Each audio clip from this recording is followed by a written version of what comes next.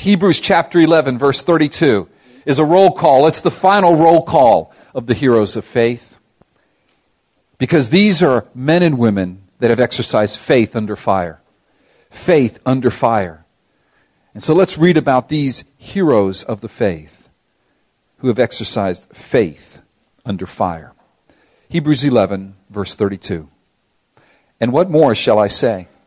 For time would fail me to tell of Gideon, Barak, Samson, Jephthah, of David and Samuel and the prophets, who through faith conquered kingdoms, enforced justice, obtained promises, stopped the mouths of lions, quenched the power of fire, escaped the edge of the sword, were made strong out of weakness, became mighty in war, put foreign armies to flight.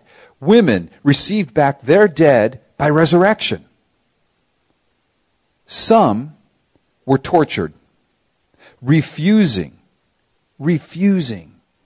to accept release so that they might rise again to a better life.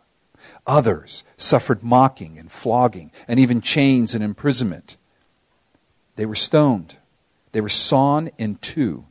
They were killed with the sword. They went about in skins of sheep and goats, destitute, afflicted, mistreated, of whom the world was not worthy, wandering about in deserts and mountains and in dens and caves of the earth. And all these, though commended through their faith, did not receive what was promised, since God had provided something better for us, that apart from us, they should not be made perfect. Let's pray. Lord, I pray for your anointing to fill my mouth with your word, preach the way you want it, and your anointing to fill the ears of these listeners with your word the way you want them to hear it, to obey and to build their faith. Lord, build our faith. Lord, we believe at times. Help our unbelief through your word in Jesus' name. Amen. In a ceremony at the White House several weeks ago, the President of the United States awarded the Congressional Medal of Honor to Sergeant Leroy Petrie of the United States Army for conspicuous gallantry at the risk of his life above and beyond the call of duty in action against an armed enemy in Afghanistan back on May 26, 2008. An Army Ranger, Sergeant Petrie, moved to clear the courtyard of a house that potentially contained high-value combatants. While crossing the courtyard, Sergeant Petrie and another ranger were engaged and wounded by automatic weapons fire from enemy fighters. Still under enemy fire and wounded in both legs, Sergeant Petrie led the other ranger to cover. He then reported the situation and engaged the enemy with fire and hand grenades, providing suppression as another ranger moved to his position. The enemy quickly responded by maneuvering closer and throwing grenades. The first grenade explosion knocked his two fellow rangers to the ground and wounded both with shrapnel. A second grenade then landed only a few feet away from them. Instantly realizing the danger, Sergeant Petrie, unhesitatingly and with complete disregard for his safety, deliberately and selflessly moved forward, picked up the grenade, and in an effort to clear the immediate threat, threw the grenade away from his fellow rangers. As he was releasing the grenade, it detonated, amputating his right hand at the wrist, and further injuring him with multiple shrapnel wounds. Although picking up and throwing the live grenade grievously wounded Sergeant Petrie, his gallant act undeniably saved his fellow rangers from being severely wounded or killed. And despite the severity of his wounds, Sergeant Petrie continued to maintain the presence of mind to place a tourniquet on his right wrist before communicating the situation by radio in order to coordinate support for himself and his fellow wounded rangers.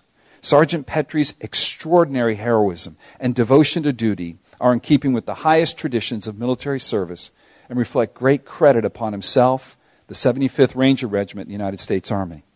Now, while commending Sergeant Petrie's valor, the President of the United States said the following, quote, "Every human impulse would tell someone to turn away. Every soldier is trained to seek cover. That's what Sergeant Leroy Petrie could have done. Instead, this wounded ranger, This 28-year-old man with his whole life ahead of him, this husband and father of 4, did something extraordinary. He lunged forward toward the live grenade. He picked it up and threw it back just as it exploded. You see, Sergeant Petrie is a hero of our armed forces, and his commander-in-chief commended him for fearlessness under fire. In our text today, Gideon, Barak, Samson, Jephthah, David, Samuel, and the prophets are all heroes of faith. And their commander-in-chief commended them for faith under fire. Like Sergeant Petrie, these men in the Bible went against every human instinct for survival. Why? Because they had a vision for something better. God's promise, yet unseen, awaited them. And God commended their faith, not with the Congressional Medal of Honor, but with heaven's Medal of Honor. Why? Because, and here's the main point of our message today, friends, God commends his people for their faith in his promise. That is the propositional statement, the main statement of this text, I believe. God commends his people. He commends his people for their faith in his promise. God commends his people for their faith in his promise. And that includes us, friends. He commends us for our faith under fire. Our faith when, like Sergeant Petrie, we're often wounded. We feel weak. There's chaos all around us. But it's a faith that hangs in there. It's a persevering faith. That's what this chapter is all about. That's what the book of Hebrews is all about. Preaching a sermon to Hebrew Christians in the first century who are tempted to turn back in unbelief because it's just too hard. I'm wounded in both legs. Those around me have fallen. There are explosions. There's opposition. And this sermon was preached to them. Persevere in faith because Jesus is greater. And it speaks to us this morning. Because though we might not be experiencing physical combat, we are certainly experiencing spiritual combat. This is a fight of faith. Make no mistake about it. The fight that we're engaged in is not with physical enemies, flesh and blood, but with spiritual enemies. And it's a fight of faith. And so the author here in verse 32 begins a roll call of Hall of Faith inductees. This roll call begins where we left off last week. We left off with Rahab as Israel was entering the land. And it picks up with the judges, men who judged Israel after they took the land. Gideon, Barak. Look at verse 32. Gideon, Barak, Samson, Jephthah. And then it moves to kings who ruled the land after the judges. King David, he ruled Israel in about 1000 BC. And then it finishes with Samuel and the prophets who prophesied to Israel all the way to 400 years BC, 400 years before Christ. So it spans the horizon of redemptive history. It speaks to us of God's promise. The chapter began with Abel, the second human being born. And it ends with the prophets, 400 BC. And it's a history of God's faithfulness, God's word, God's promise, and the people that live their lives by that promise. Though unseen, though going through very many difficulties, this roll call of faith, heroes of the faith, is a roll call of those who exercise faith under fire. They lived and they died by God's promise. By God's promise. And so what does it say there in verse 39? God commended them. Just look at verse 39 for a moment. And all these, though commended through their faith. Verse 39 acts like a bookend. It's the final piece. So you've got all these books of faith, of the heroes of faith. And verse 39 is like the last bookend. The first bookend is verses 1 and 2. Look at them. Verses 1 and 2. Now by faith is the assurance of things hoped for, the conviction of things not seen. For by it the people of old received their commendation. So the chapter on faith begins with one bookend. They received their commendation by faith, and all the men and women of old were commended by it. And the chapter ends in verses 39 and 40. And all these were commended by their faith. They're commended by their faith. Now, this word commend is a very important word for us. We studied it earlier in this chapter. But let me refresh your memory. The word commend there in verse 39 means to attest to. It comes from a Greek word, martureo. We get our English word martyr from that. A martyr gives his life. A martyr bears witness by giving his life. So this word martureo, it means to attest to bear witness to. So what it is saying here is that God, martureo, attests to, commends, bears witness to the faith of men and women, faith under fire, who say, God's promise is what I'm living for. And these people, martureo, bear witness to God with their very lives. So it's a two-way street. And God commends them for their faith. Faith under fire. God commends His people. He commends His people when they exercise their faith in His promises. And so they are, in essence, heroes of faith, like Sergeant Petrie. Our president commended him with the Medal of Honor. God commends them. But something that is very interesting here, as you look at this list of heroes, they are flawed. They are flawed heroes. It says that through faith, God commended them. Look at that, verse 33. Who through faith, God commended these men through faith. But oh, were they flawed heroes of faith. Gideon, he had a rickety faith, a weak faith. It says in the Bible that he was hiding from the enemies of Israel. And God says, oh, mighty man of faith, I'm going to send you to deliver. And he says, Lord, how can I save Israel? Behold, my clan is the weakest in Manasseh, and I am the least in my father's house. And he even tested God. He's the one that had the great idea of putting a fleece out. That wasn't a good thing. That was testing God. God tests us. We don't test God. But it showed him that his faith was weak. But what did God do? God took a man with weak faith, and out of that weakness, he gave them strength. And Gideon led an army, a depleted army of 300. It began at 32,000. God whittled it down to 300 against a vastly superior Midianite army. And armed simply with jars with candles inside that were lit and trumpets. They surrounded the Gideonites, 300 men. And at a certain moment, they smashed the jars. They lifted up the candles and they shouted, a sword for the Lord and for Gideon. And God routed the Midianites. You see, we can relate to Gideon, can't we? We might not be able to relate to Sergeant Petrie. I don't know if I could do that. But I can relate to Gideon. Hiding, weak, a rickety faith. And God says, I am going to redeem that faith. I'm going to make this man a mighty man of valor. So that when the victory is won, God receives the glory. How about Barak? Barak was a reluctant faith. A reluctant faith. Barak was a general in the army. And he was told, go and attack the enemy. His name was Sisera. And he says, go and attack Sisera. And Barak was very reluctant. Because, see, Sisera had 900 chariots of iron, modern day tanks. He was reluctant to go. But God spoke to him. And God said, go up, for this day I, the Lord, will give Sisera into your hand. And does not the Lord go before you? So Barak went down from Mount Tabor with 10,000 men following him. And you know what God did? God sent rains. And the rains caused the entire plain to become muddy. And the 900 chariots of iron, the tanks got stuck in the mud. And Barak defeated Sisera. A reluctant faith. Oh, do we have reluctant faith? I have reluctant faith. God calls me to things. I say, I don't know, Lord.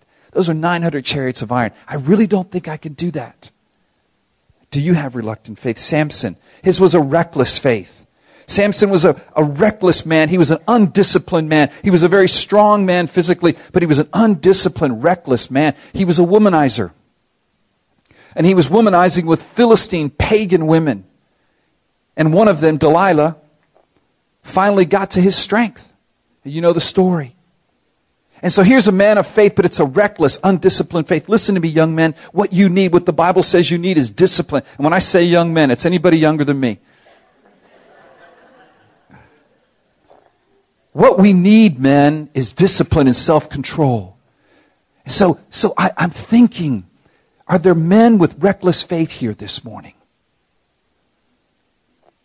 I must tell you, this morning as I was preparing my message, across the hall from us, there's a group of young people. They're students at FIU who have a T-shirt company and graphic arts company, and I've met a few of them. They're really nice guys, but they are wild party people.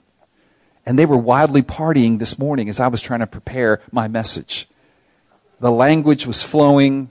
The guys were they were tattooed, weightlifting, I am God's gift to this earth kind of people. And I just was praying, oh God, how many Samsons in there?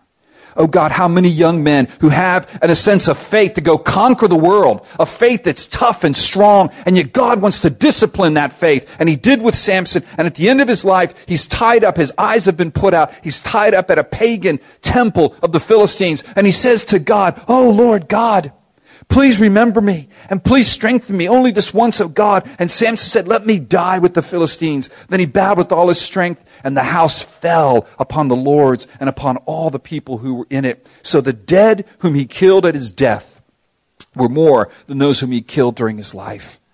A reckless faith that God redeemed and disciplined. May he do that for us. There are people in here, you're willing to conquer the world everywhere but in the church. It's a reckless faith. And God wants to discipline it to be used in his work. How about Jephthah? His was a rash faith. Jephthah had great faith, bulldog faith, that God had guided Israel out of Egypt and into the promised land. He was one of these judges who lived maybe between 1400 BC and 1000 BC. These were these men that God would raise up to judge Israel, to lead Israel. And Jephthah was one of those guys, and he was all full of himself. He had faith. Let's go take the land. And he defeated these enemies, and he said, I'm going to make a vow, God, if I defeat my enemies, the first thing that comes out toward me, I'm going to sacrifice to you. And the very first thing that came out to him was his only daughter. A rash faith. Commit to things you shouldn't commit to. So why is he in the hall of faith? How can a man that made that kind of decision, and he had to follow through on it, how can Jephthah, who rashly had to sacrifice his daughter, why is he in the pages of Scripture? Because Jesus redeemed his rash faith. Jesus redeemed this man whose rash faith included this, and today I believe Jephthah and his daughter are in heaven praising God because he had his eyes on a promise greater than military victory. And David, oh, dear David.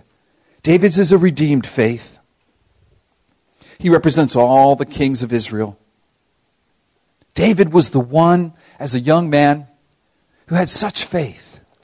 He comes to Goliath, 7-foot monster of a man. He's been killing people right and left. He's been mocking God. David says, I'll go up against him. And this is what he says. Then David said to the Philistine, you come to me with the sword and with the spear and with the javelin, but I come to you in the name of the Lord of hosts, the God of the armies of Israel, whom you have defied. What a faith. And yet David was an adulterer and a murderer. An adulterer and a murderer. Why is he in the hall of faith? Because David's trust was in the future promise of Christ. Because David was only able to stand before God because God's mercy in Christ was his confidence. Of all the kings, David's what a picture here. And he wrote many psalms, and many of them were prophetic of Christ. A redeemed faith. And finally, Samuel and the prophets. A real faith. Samuel and the prophets represent all of us. These are men of real lives. They had real doubts. They had real depression. Many of the prophets, they were people who felt things. God gave them real burdens, and they suffered much. They complained. They wrestled with their calling. Oh, but I love this passage in James 5:17. James 5:17 says, Elijah was a man with a nature like ours. A nature like ours. He's like us. And he prayed fervently that it might not rain. And for 3 years and 6 months, it did not rain on the earth. The prophets and Samuel, it's a real faith, guys. We're real people. We have real struggles. We have real struggles with sin. We're really rash and reckless and rickety, weak. And God uses us. It's a real faith because of what Christ has done. See, that's the lesson of these heroes of the faith, these flawed heroes. What do they teach us? They teach us this, that Jesus redeems our flawed faith so that we might be commended by God. Yes, our faith is flawed, but God is not. He's perfect. So he redeems us. Jesus makes our faith, our prayers, our service, our giving acceptable when we do them in faith to Christ. They're made acceptable based on Christ's merit, not your merit. Jesus is the greater high priest who is standing right now in heaven interceding for you and for me. Is your faith rickety? Is it reckless? Is it rash? Does it need to be redeemed? Jesus is standing in the heavenlies right now. His sacrifice is better. His priesthood is better. His covenant is better. Oh, David could stand before God because Jesus inaugurated the covenant that says, David, I separate your sins from you as far as the east is from the west. That is the point. That is the point. We have faith under fire. We can approach God and have confidence because of Christ. Because of Christ. That's what these flawed heroes teach us. Now, let's move from the flawed heroes to their exploits of faith. You see, for some of these flawed heroes, their faith led to great triumphs. And for others, their faith led to unspeakable suffering. But God commended both of them, the triumphant hero and the suffering hero, because their faith is in God's unseen future promise. So let's take a look at the triumphant heroes of faith. We'll see them listed from verses 33 to 35a. Here in 33 to 35a is a wonderful description of God's highlight reel. I love sports, and I love to watch highlight reels. The other day, Joey and Kaylin and I were sitting in my house, and we were just hanging out, waiting, I think, to go to some party or something. And I said, hey, what's up? What's going on? Kaylin says, I got some highlight reels here. So I said, all right, let's watch them. So as usual, I chose the Tim Tebow highlight reels. And man, we had those things going on. I mean, I know all the highlights. Oh yeah, that was against Georgia. Yeah, that was the jump pass against LSU. Oh yeah, that was when he flattened that free safety from FSU. Whoa, that was a great hit. And I knew them all. And I enjoyed them. And they were exhilarating. Well, Hebrews 11, 33 to 35a is like a heavenly highlight reel. Let's read it. Let's read it. Who through faith conquered kingdoms, enforced justice, obtained promises, stopped the mouths of lions, quenched the power of fire, escaped the edge of the sword, were made strong out of weakness, became mighty in war, put foreign armies to flight. Women received back their dead by resurrection. Highlight reel after highlight reel. People screaming, feeling elated. Now remember, the Hebrew Christians would have been familiar with these highlight reels, even more familiar than I am with Tim Tebow's highlight reels. Though I watched every game, and I've seen all the highlight reels several times. They have been watching every game and reading these for years. And so the blood's beginning to pump in their veins. Yeah, I remember we conquered kingdoms, military victories. We enforced justice, the kings ruling righteously. We obtained promises. We obtained the promised land. Daniel stopped the mouths of the lions. Man, remember? Yeah, that was great. Shadrach, Meshach, and Abednego, Daniel's friends, quenched the power of fire when the king threw them into the blaze, and they survived. And there was a fourth man in there with them. What a highlight reel. King David escaped the sword that Saul was wielding to kill him.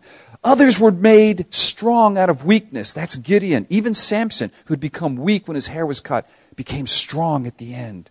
They became mighty in war. They put foreign armies to flight. Don't you see what's happening here? The author of Hebrews in this sermon is preaching to the Hebrew Christians. Listen, don't give up. Conflict doesn't weaken us, but conflict strengthens us. It's what Zeke read in his exhortation in worship. It makes our faith strong. That's the message to the first century Christians, Hebrew Christians. It's the message for us. Faith under fire is what God commends. Don't give up. Hang in there. And the best highlight reel of them all is the final one. These women received back their dead from resurrection. I mean, when we were watching, I said, guys, just wait. At the end of this highlight reel, in the rain, at Doak Campbell Stadium, Tim Tebow is going to be running 15 yards down the field, and this big old free safety is going to try to nail him, and Tebow is just going to blow him up. Boom! Wah! Yeah! That's what this one was, 35A. Here's the highlight, guys. Women received back their dead by resurrection. Probably referring to either Elijah in 1 Kings 17, raising the widow of Zarephath's son, or Elisha in 2 Kings 4, raising up the son of the Shunammite woman. So we're screaming, yay! And suddenly, a thought comes into our mind. Hey, wait a second. How about verse 39? Verse 39, that all these were commended by faith, but they didn't receive the promise. Because you see, these triumphant heroes of faith, they received temporal deliverance. They had great highlight reels. They had temporal fulfillment of promises, but they weren't satisfied because they knew there was something better, something unseen, the future promise of God they were looking to. And that happens when the author of Hebrew changes the highlight reel to the greatest hits. And he does that in 35B. You see, after we watch the highlight reels, we watch this highlight called Greatest Hits. And greatest hits from the NFL and the NCAA are these hits that absolutely destroy people. It's called decleating them. You're running this way, you get hit, your cleats leave the ground, you are decleated, okay? Guys are hit, they're tumbling through the air. I mean, you're watching them going, oh, ah!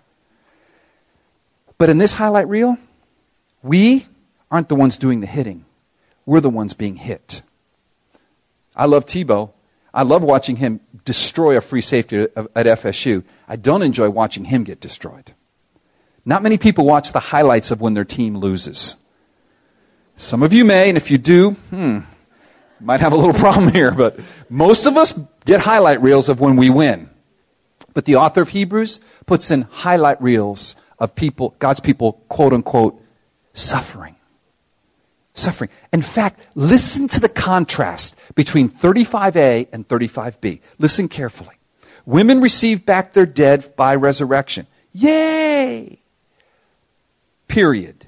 Some, now these are others, were tortured.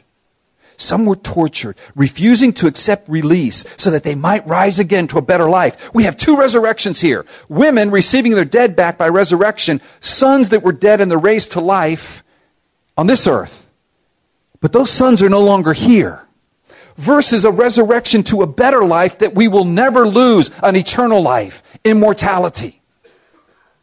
And let me explain to you clearly what that term tortured means in 35B. Can I explain that to you? It's when you tie a man up and spread eagle and you take rods and you beat him to death. Not pretty. Why are you showing me this highlight reel? Because I want to show you that this man is a suffering hero of faith. That man was a triumphant hero of faith. That woman saw the triumph of faith by her son being resurrected. This man saw the triumph of faith by suffering death because he saw a better resurrection. That speaks to me.